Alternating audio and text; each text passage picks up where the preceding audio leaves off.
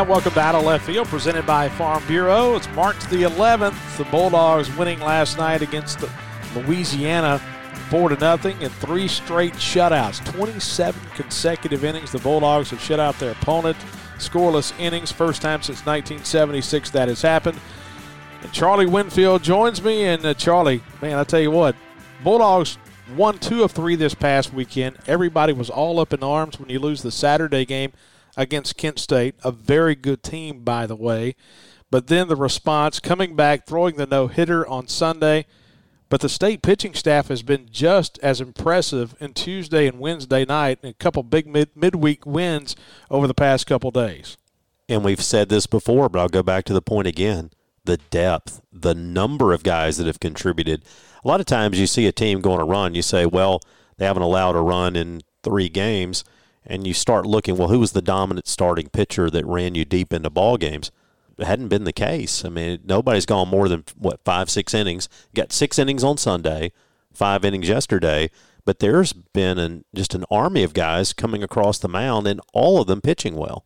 And, of course, we're brought to you by Farm Bureau. Farm Bureau, go with the home team. They've got agents in every county in the state of Mississippi, and tremendous customer service. Their rates are very good as well. And so go with the home team. Check them out at favorites.com and talk with one of your agents in your local community, and they'll get you squared away on all your insurance needs.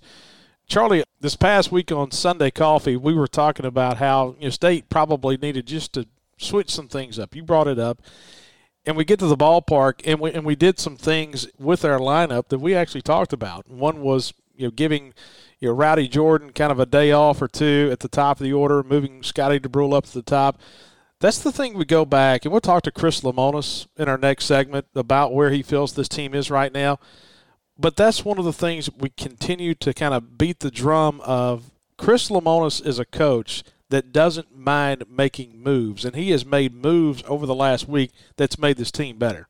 Well, he certainly has. And we talk sometimes about the advantage for a player of being able to go to the ballpark and know that you're going to find yourself penciled in a certain spot at a certain position. But there's also an advantage to guys knowing that if they perform, if they play well in practice, if they make plays, they can fight their way into a lineup, that sitting on the bench isn't necessarily permanent. We've also seen him somehow do just an absolutely outstanding job of being able to maintain a connection with his players when he makes those changes, when he moves a guy up or down the lineup. We talked about the need for Rowdy Jordan perhaps to move out of that leadoff spot. Since he was moved to the second spot in the order, just one little tweak, he has gone 2 for 3, 1 for 2, and 1 for 3. He scored 6 runs in 3 games. He's raised his batting average from below 200 to 241. Sometimes it just takes a little bit of a change, and for whatever reason, Chris Lemonis seems to know how to push those buttons. And not just getting hits. He's walking. He only had 2 walks. That was the thing that stood out to me with Rowdy at the top of the order. And it was almost like you kind of wonder about the mindset of beginning to press a little bit too much. And I'm not picking on Rowdy because he's going to hit. Rowdy Jordan has proven in his time at Mississippi State that he is going to hit. And you wonder about just getting back to that 2 spot where you don't feel like you have to set the tone as much, that you can take some pitches, work the count, get on base, and that's what he's doing because that's what this team needs. They need guys to get on base in front of Tanner Allen and Logan Tanner and Luke Hancock because those are the guys that can really destroy you with that 2-run double. And the ability to manufacture runs. We talked about coming into the season how this was going to be different, how you're going to have to move some runners, do some things different to get runs home. Last night was a perfect example in the ball game against Louisiana Lafayette. Can we say it now? Louisiana Lafayette? Yeah, I think so. But you go back and you look, you score 2 runs on wild pitches, but that, again, you can say, well, you're lucky they threw wild pitches, but you put yourself in a position by getting to third base both those times, less with 2 outs. There's so many ways to score from there, and you scored 2 that were driven in by fly balls to center field. Manufacturing runs at the top of the order was a big difference in the ballgame last night, and I think there's something about hitting second when Scotty DeBrule's getting on base in front of you, which has been the case a lot. I think it can sometimes force you to simplify a little bit. Now you're thinking about doing a job, moving a runner, and I think it takes out some of those distractions and this idea of, as you say, needing to set the tone and get on base. Charlie, one of the things that stands out, we talk about guys like Landon Sims and all these guys on this pitching staff. We use so many this year, 22 pitchers this year. Preston Johnson was good last night. But one of the things that's hard to believe, when you got all these guys on the staff, Houston Harding has thrown 15 in the third of work. He was good once again last night. He's gone 15 in the third this season, 2-1 record, a 1.17 earned run average, 3 runs, 8 hits, 23 strikeouts and 5 walks and 15 in the third, and teams are batting 148 against him. He has been so solid in this midweek starting role for State, and we're going to have him, and we're going to have somebody in that midweek role who's good to build up some non-conference wins. And it's interesting, too, of those 5 walks, 3 of them came in the opening game. But one of the things that I think we've all done over the years is this idea of, well, he's just a midweek starter. No, look, midweek starters are important, and they are more important this year than ever. And it'll be interesting. Maybe we can talk to Chris Lemonis about that, because I think this is going to be a year when there are going to be a lot of, we've said this 100 times, 16 and 14, 15 and 15 teams in the league. They're going to be fighting for seeds. And at some point you have to look for how do you differentiate between those two? Who did you play in the non-conference? Who did you play in the midweek? And you've got to win those. And Houston Harding got you a win against Southern Miss, and then comes back, gets you a win against Louisiana, and he looked dominant doing it both times. Jackson Fristow was good on Sunday. He was dominant in that game against Kent State. Yeah, boy, you'd take that every time out, wouldn't you? My goodness. Doesn't that guy look like one of the next MSU greats? Hey, Preston Johnson. Preston Johnson has been really good in 2 stints, one against Southern Miss last week, one last night against Louisiana. I mean, he's gone 4 innings and 10 strikeouts. I mean, the number of strikeouts, 180 to 49 strikeout to walk ratio with his team, and teams only batting 188 against this pitching staff. And so, yeah, those are some questions for Chris Lemonis. And we'll talk to Chris Lemonis when we come back. We've got a packed show for you today. It's going to be Chris Lemonis. We'll talk to him about where he feels the team is. Then later in the show, we're going to talk to one of the all-time greats, Rafael Palmeiro, going to join us to talk about hitting. And so a great show for you today here on Out of Left Field. Of course, we're presented by Farm Bureau. Go with the home team at Farm Bureau. Back with more. You're listening to Out of Left Field, presented by Farm Bureau.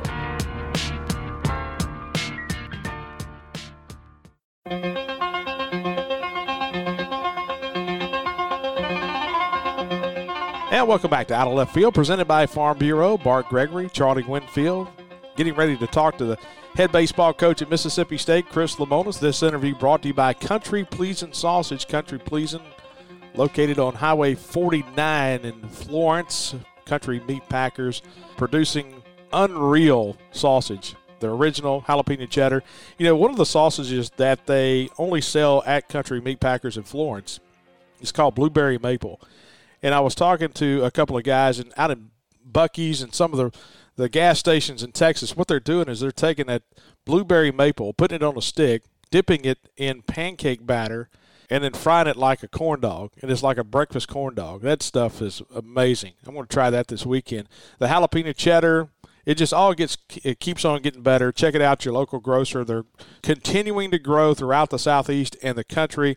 That's Country Pleasin' Sausage. And now joining us, the head coach at Mississippi State, Chris Lemonis. And, Coach, looking back at last night, picking up a win against Louisiana Lafayette. You win 2 this past weekend against Kent State. They're going to have a good RPI. They're going to perform very well in the MAC. And, in your first season, we lost only 1 non-conference game.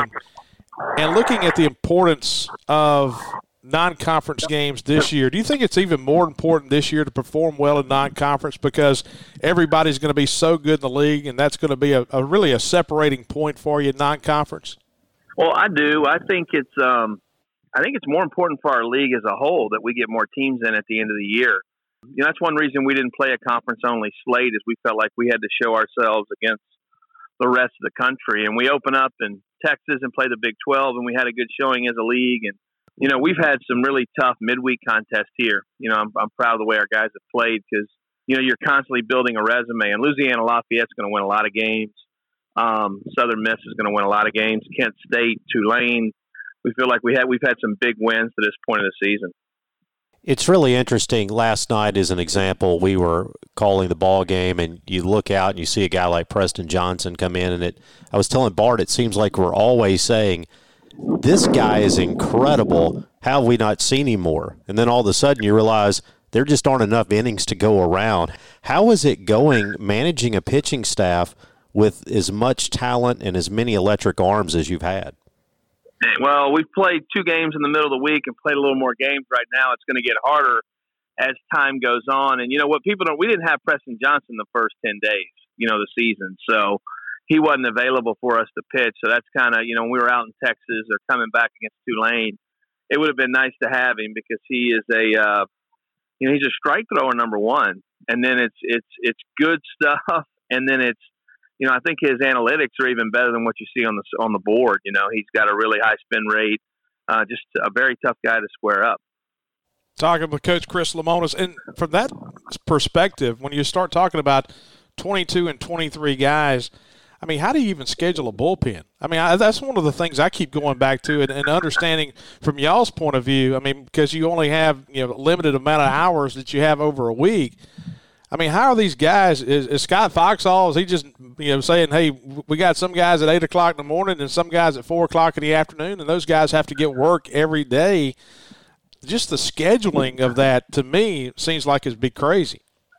It's crazy right now. Even last week, Fox had to, we're leaving some guys home. He gets the Southern Miss game, right before game time because he stayed and did some bullpens, and he's got his hands full, but it's a good problem to have. I mean, you'd rather have enough bullpens than not enough, and but it's a busy day. I mean, you can imagine that the busiest time was the preseason, and these pitchers these days, they have more drills and arm care and everything else that they deal with.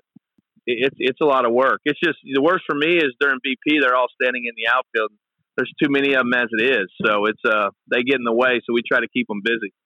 To go along with that, going into talking about fielding, and of course it's been much talked about since you got here about the utilization of the shift. How much of that early in the season is based on scouting report, and how much is that based on what your plan of attack is from a pitching standpoint? Are you playing pull side? Well, hey, I know I'm going to attack this guy a certain way or do you have the ability to get really detailed scouting reports early in the year? It's a lot more on the hitter than it is our pitchers. We really don't. Every once in a while we'll pitch to the shift, depending on the type of pitcher we have, but most of the time it's on the hitter. And you'd just be surprised. I mean, the left-handed guy who has a tendency to pull, the chance of him hitting a ball on the ground is like 10% to the left side. So you have certain pieces in the game, and I think our analytics group has done a great job. I think we've gotten beat on the shift maybe once or twice. Like we're plus like 14 right now as we keep up with it. So balls that we take away. So it's, you're playing the game and the pieces in the game in there, I think. And we do have pretty good, if it's an older player, we have pretty good scouting reports on him. Just there's just so much more in the college game right now. If there's one thing we've observed about you and your coaching style, it's a willingness to move some pieces around. Bart and I talk all the time about the move from Foscue from third to second base. We saw a new shortstop in the ball game this Sunday. We saw an incredible play running away from the infield, saw some slick fielding here the past 2 days. Where do you assess Forsyth defensively, and then kind of where do you see your team overall defensively right now playing behind your pitchers? I think we've been really good the last 3 days. I mean, and that's when Lane jumped out there.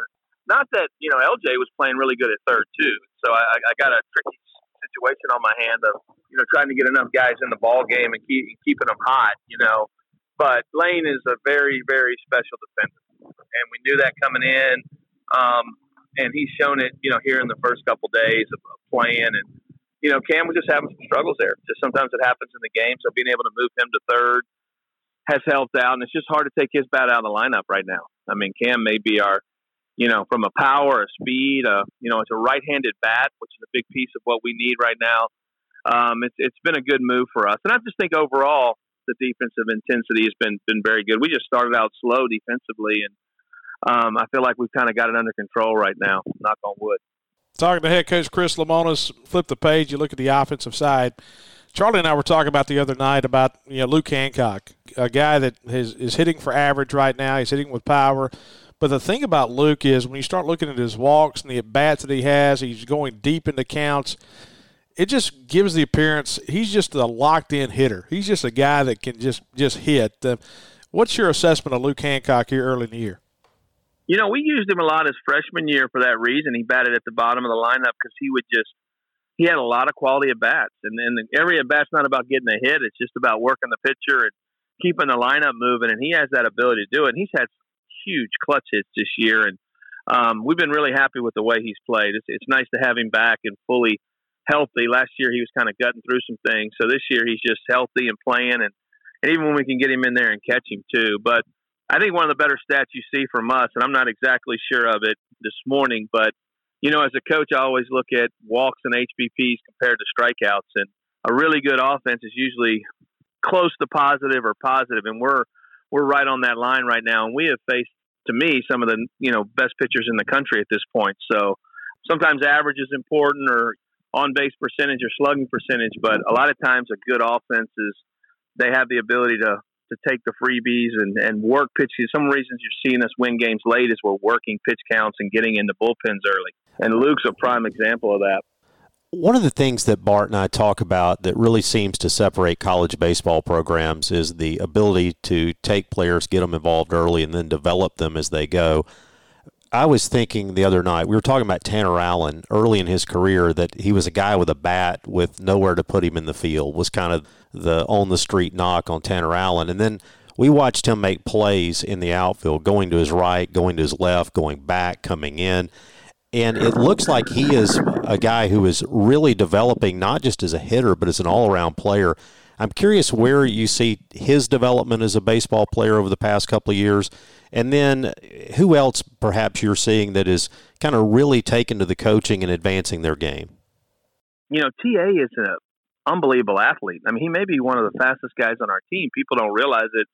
You stick him at first his, first couple of years, and you don't get to see the athleticism then. And he didn't jump out there and take the outfield easy. It's taken some time, but he puts a lot of work and effort into it too. And I think you're seeing him just every day get a little bit more comfortable out there, get a little bit more confident out there. I think one of the other ones, and I don't know if everybody realizes it, but Logan Tanner, he has a chance to be one of the better defensive catchers in the country. And he's working with Cheese every day and so much the analytics side.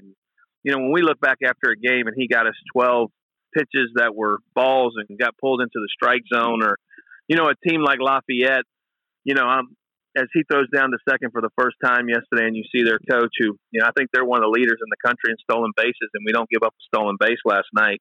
I think he's a big reason, and he's getting better every day.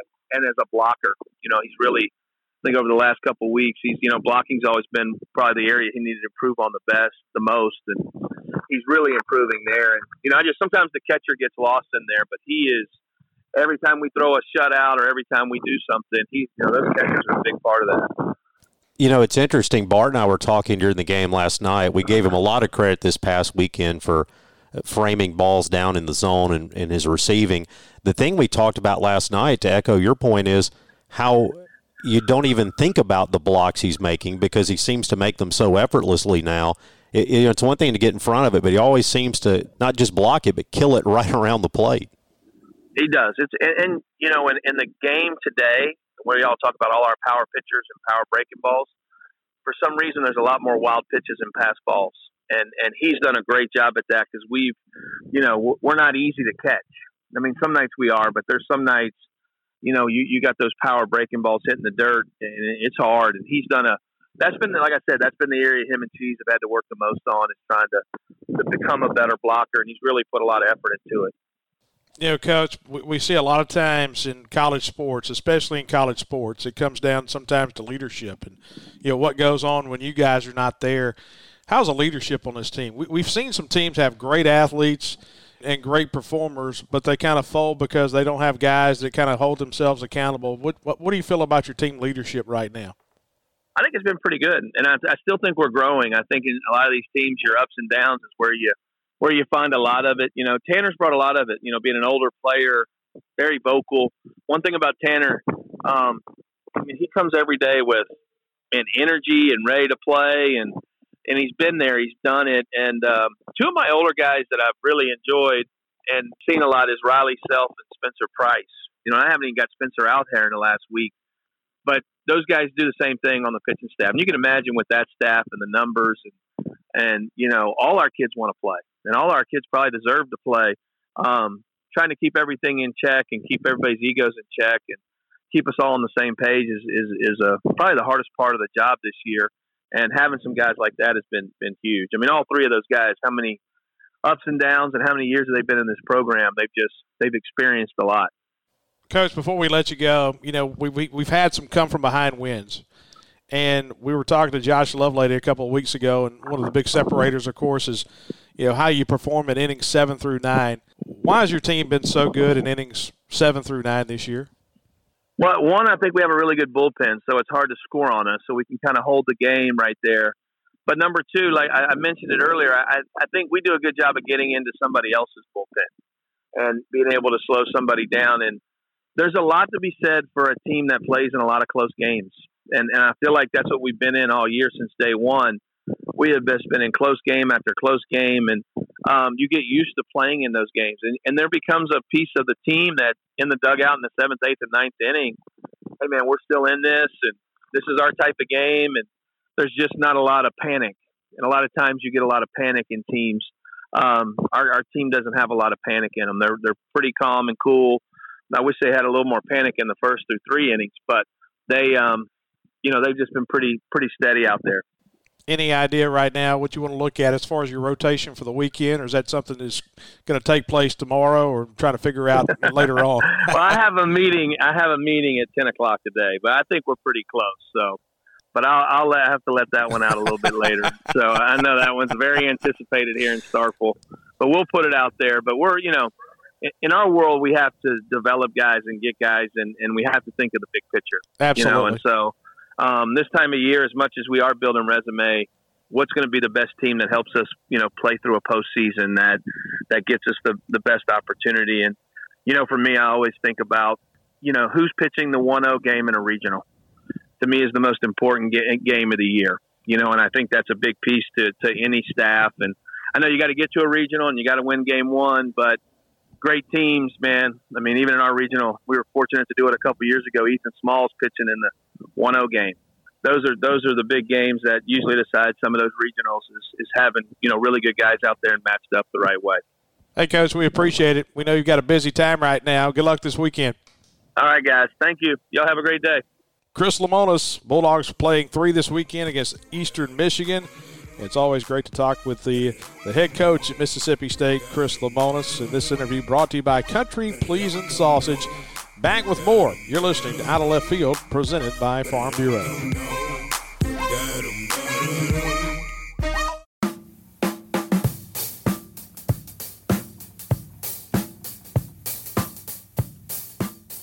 And welcome back to Out of Left Field, presented by Farm Bureau. Time now for our guest line segment, brought to you by our friends at Heartland Catfish. Heartland producing the finest farm-raised catfish in America. And you can check them out at your local grocer and at some great restaurants around the Southeast. And one of those is Casey Jones Village in Jackson, Tennessee, the Old Country Store. They've got the buffet. They've got anything you can possibly want. And anytime I'm going through Jackson, Tennessee, that's the place that I go without doubt. 56 Casey Jones Lane in Jackson. And if you're in North Mississippi, and sometimes on a Friday night, you're like, you know what, I got a hankering for some catfish. Jackson, Tennessee's not that far. Sometimes you want to make that trek to have the conversation with the friends in the car. Head on up to Jackson, Tennessee, to Casey Jones Village, the Old Country Store. Brooke Shaw and Son, they'll get you taken care of with the best farm-raised catfish in America from Heartland Catfish. Now let's go to the phones where one of the all-time greats at Mississippi State and in baseball in general joins us, Rafael Palmeiro. Wanted to talk a little bit about hitting with Rafael. And Rafael, appreciate you joining us this morning. Hey, thanks for having me on. Rafael, looking back and growing up in Miami, Florida, and then ending up in Starkville, Mississippi. And we talked to a lot of different guys. We actually talked to one of your teammates, Trenton Torsia, last year, and then we talked to Gene Morgan a couple of weeks ago. And I'd like to ask the same question. I mean, how did you end up from Miami, Florida to Starkville, Mississippi? Well, a big reason was Trenton Torsia, who ended up being my roommate. But we both got recruited at the same time. He was out of Southridge, which is South Miami. We were both recruited by Mississippi State, and we were also being recruited by Miami at the time. So in 1982, I believe in 81, Miami had won the national championship, and Ron Frazier was the head coach, and he had brought us in just to talk about, the program, and he was recruiting us heavily. But he basically told me, I'm not sure what he told Trent, but he basically told me that freshmen don't play at Miami and that I was going to be redshirted. And so, I'm assuming that he said the same thing to Trent, because Trent was one of the best, if not the best pitcher coming out of Miami. But we came up to Mississippi State on our recruiting trip. He and I came up together, and it was an Ole Miss weekend series. And I could not believe what I was witnessing. The amount of people and the left field lounge and the cooking and the excitement. And so it was, for us, it was hard because we didn't want to leave Miami. Every kid that comes out of Miami wants to go to the University of Miami, especially, back then they just won a national championship. But when we came back home, we were so impressed with Mississippi State. I'd have to say that three of the reasons was, first of all, Miami wasn't going to allow us to play our freshman year. Second of all, what we had seen at Mississippi State was unbelievable, and we didn't want to miss that. And thirdly, Trent and Torsia and myself decided that we were going to make the decision together. So we weren't going to go separately. And so we just kind of decided, after about a week of waiting around, we say, hey, let's just get the heck out of Miami. Let's go up to Mississippi State and let's not miss out on that atmosphere. So, and also Coach Pope gave us a chance to play. He said, if you guys earn it, you'll get a chance to play as freshmen. So all that combined, it was just hard to turn down. And this was all your senior year. That's what's kind of crazy about the morphing of collegiate recruiting. All these guys now are committing in 8th grade, 9th grade, and they're 14, 15 years old. I mean, you guys were 18 years old making that decision. It's amazing how college recruiting has changed since that time. Well, and the way I see it is, you can commit early as a 14-year-old or a 15-year-old as a sophomore or a freshman, but it doesn't really matter because a commit doesn't mean anything. Whether a team, wants you to come up there as a sophomore, it doesn't really matter because, you have to sign a letter of intent.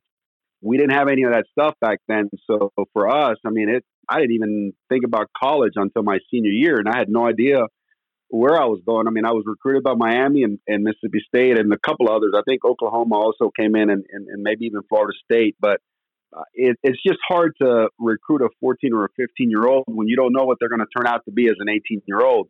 And there's plenty of examples just being around here in this area in Dallas, watching my boys grow up. There were a lot of 14 and 15-year-old kids that were unbelievable as 14 and 15-year-olds. By the time they got to being a senior in high school, they were not D1 athletes. And so, I know that that's the way the game is today because everyone wants to make sure that they've got the best recruits coming in early. But it's just, like you said, it's different. It's different these days. My kids growing up here, in the past 10 years are familiar with Dak Prescott and his experience at Mississippi State and Jake Mangum and his experience here. Two guys who basically couldn't walk through town without having people talk to them, without wanting to reach out to them. I think back to the time that you were here and very similar. You guys that entire team was just so popular. You talked about wanting to come to Mississippi State and enjoying the atmosphere. Was there ever a time where you just felt like you needed to get away or needed to escape? No. That was, I think, the thing that made it special for me was just the people that were there back then and still are there today. when I go back, I still run into people that, that were there in the mid 80s. And so they're just wonderful people, and they loved our players and our team, the whole thing. You see what it's grown into. It's just an unbelievable place. But to me, it was just the people that were in love with our players. And, to this day, they still embrace me. And it's the one, it's my one safe space. You know, I can always go back, and people are going to embrace me and they're going to love me. I love going back. I love that place, man.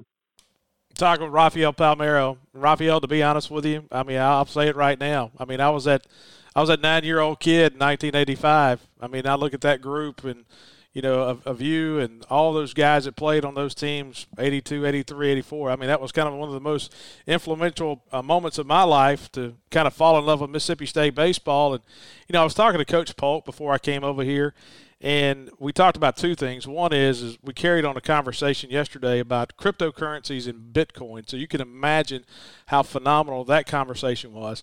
But also the thing he talked about was, you know, when Rafael came to Mississippi State, I told guys to stay away from him, and the only thing you tell Rafael Palmeiro is, attaboy, just keep on doing it. And he says, I never wanted to change his swing at all. Where did you develop that pure swing? Was it a Little League coach? Was it in the backyard? Was it just at the ballpark? Was it when you were a high school, you know, sophomore? When did you begin to develop what that pure swing was? Well, it was my dad who actually helped me with it. He was the one that introduced me to baseball at a young age. I think I started playing about 8 years old, maybe 8 or 9 years old. And, you know, my dad played baseball in Cuba at the amateur level. So he really didn't have a lot of technique, or, you know, there wasn't a lot of mumbo jumbo in his teachings. So for me, it was very simple. He kept it real, you know, as simple as possible. And so I just worked on it a lot. I took a lot of swings in the backyard. He and I and my other two brothers were always practicing. We always went to practice after my dad got home from work. And so I just, you know, in a simple way, I just learned how to hit, and I just developed it as I got older and older. And then when I got into high school, I started as a 10th grader, and I played 3 full years, and I did well. And then I went to Mississippi State, and, you know, I didn't miss a beat. I kept it simple. I know that there were coaches there that were, you know, the batting practice coach and the hitting coach, and they never said anything to me about hitting. And it's true, you know, Coach Polk told them to just back off. And I didn't think about very many things other than just trying to get a level swing on the ball and try to square things up and not worry about launch angle or bat speed or anything like that. To me, it was just real simple. Just see the ball and hit it. And, I had success, and I was lucky, I guess. Do you feel like with young hitters today, we're putting in too many thoughts into their heads, this idea of launch angle and all these things, and kind of losing sight of having a good pure swing and seeing it and hitting it? Absolutely. There's so much going on now with these new techniques, and a lot of the batting coaches that are out there, you know, for a 12-year-old or even somebody that's in high school.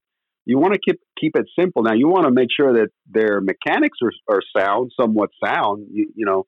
But if you have a sound swing, there's nothing more that you need to do other than just put a good, solid, level swing on the ball and not worry too much about where your elbow is or if you need to launch. I mean, I don't understand any of that stuff.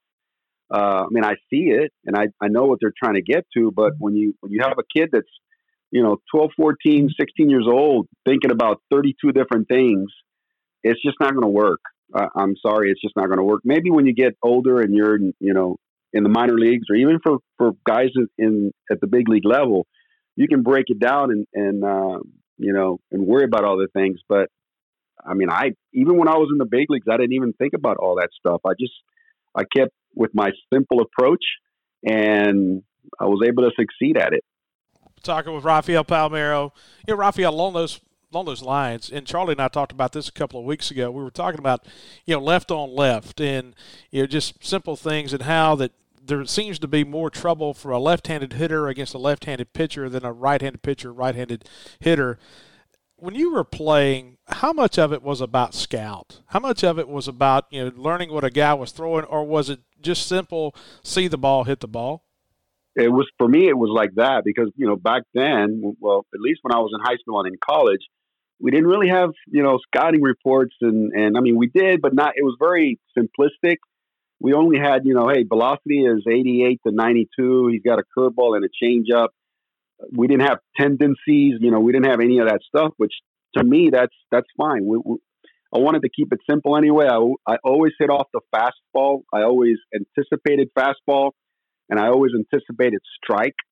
But against a lefty, I wasn't trying to pull the ball. I never tried to pull a ball against a lefty because, I would be vulnerable to the curveball or the changeup. So to me, I looked fastball out over the plate, and I was trying to hit the ball hard to left center field. I was trying to drive the ball out that way. Now, if the guy was throwing me inside, I would give him those pitches. But anytime he threw anything out over the plate, middle out, I was going to crush the ball the other way. And that also kept me back a little bit because I was trying to see the ball deeper in the zone to keep me on the breaking ball.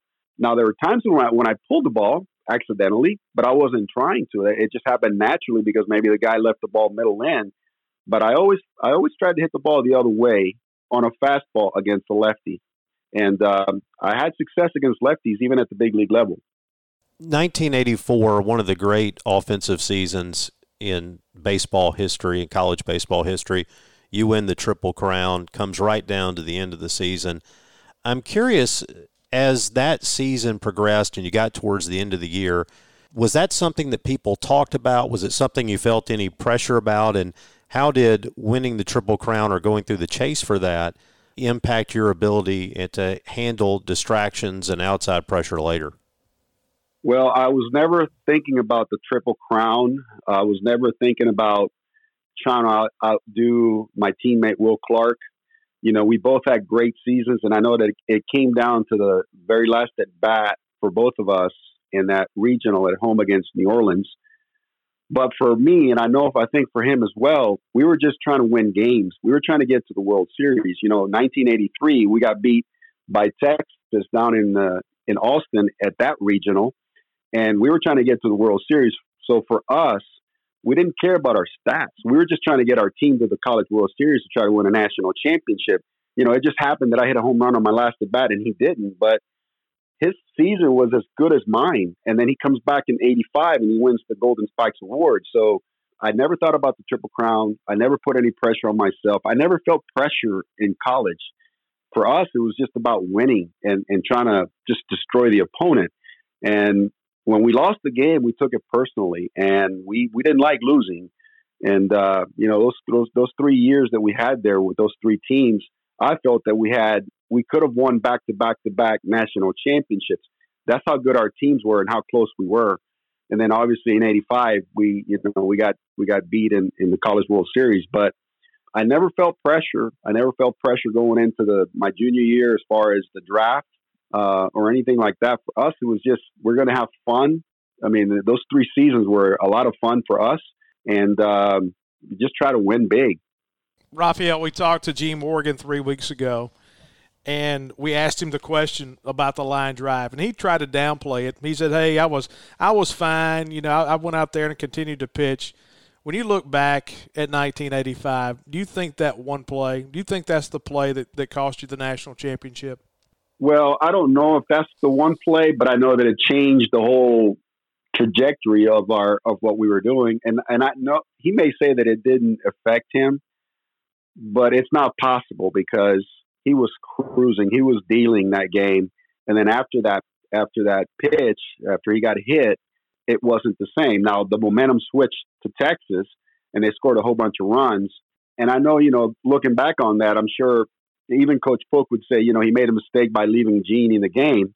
But, we could have come back the next day and beat Miami. We had Miami down in the bottom of the 9th inning and we gave up the 2-run home run. That could have put us back in the national championship game. And I still think we could have won it if we'd have gotten in that game. So I don't know that one play decided us winning or losing because we had a chance to come back and win the next day. So, but it did affect that game for sure.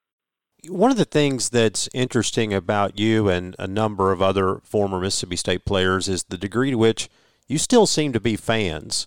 A lot of times people think, well, he went to the school and that's the last you hear of him. But, you're visible around Mississippi State. I'm wondering, how much do you get to watch Mississippi State play baseball, football? How much do you get to keep up with it? Everything. I watch everything that's on TV. I watch, the girls softball. There's 2 girls on the team now that are, the new Thunder and Lightning. They're doing tremendous things. They're putting our softball program on the national map. Obviously, with the football program, I watch every game that I can. I come back on campus to be a part of all that stuff. But I'm a fan. I love Mississippi State. I root for all our teams. I love our baseball program. I love where we are with our baseball program. And, I don't miss any of it. Well, I just want you to know that if you're watching a baseball broadcast and Bart Gregory says anything dumb, please feel free to reach out and let him hear from you. That's every game. Sure? Oh, so I'm okay doing that then? Because I've heard you say some things in the past. No, I'm just kidding. Yeah, at Bart Gregory, you can hit him on Twitter. People are not going to do that. Oh no, people are not afraid to do that. Rafael, hey, before we let you go, one of the things that's being talked about, especially in your area right now and our area as well, is Dak Prescott, signing a huge contract right now to 4-year deal to be with the Dallas Cowboys, and of course everybody and their brothers like, man, I hope Mississippi State's got him on speed dial, and it's kind of funny in its way, but you look at professional athletes, a lot of times they feel like, hey, that the school may owe them something, and they really never have a chance to give back. You did. You gave back, and with an indoor complex, the Palmeiro Center. Why did you do that? Well, I just felt it was important for me to give back. Everything that the school did for me, giving me the opportunity to go to school there and experience the years that I experienced there. I wanted to give back also to the baseball program and to Coach Polk for giving me that opportunity. And so, my wife and I were thrilled and honored that we were able to help out in a small way. And I'm sure that with Dak, I'm sure that he's anxious and willing to give back to our school as well. And I got to tell you this, because Dak is not just an unbelievable football player, but he's an unbelievable person.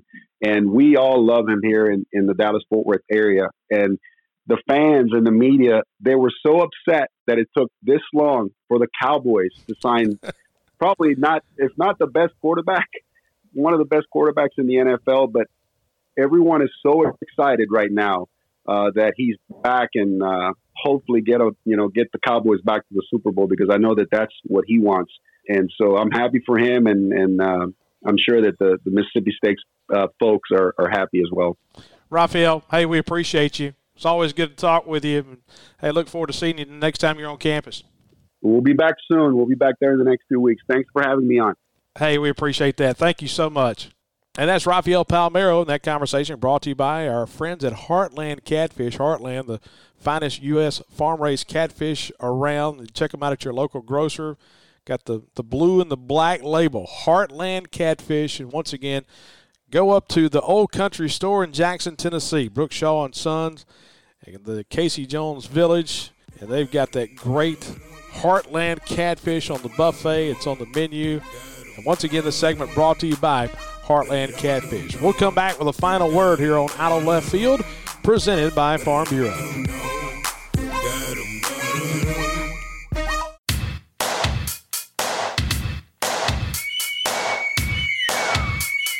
And welcome back. Final segment of Out of Left Field, presented by Farm Bureau. That was good stuff. Man, great to talk to Chris Lemonis and Rafael Palmeiro.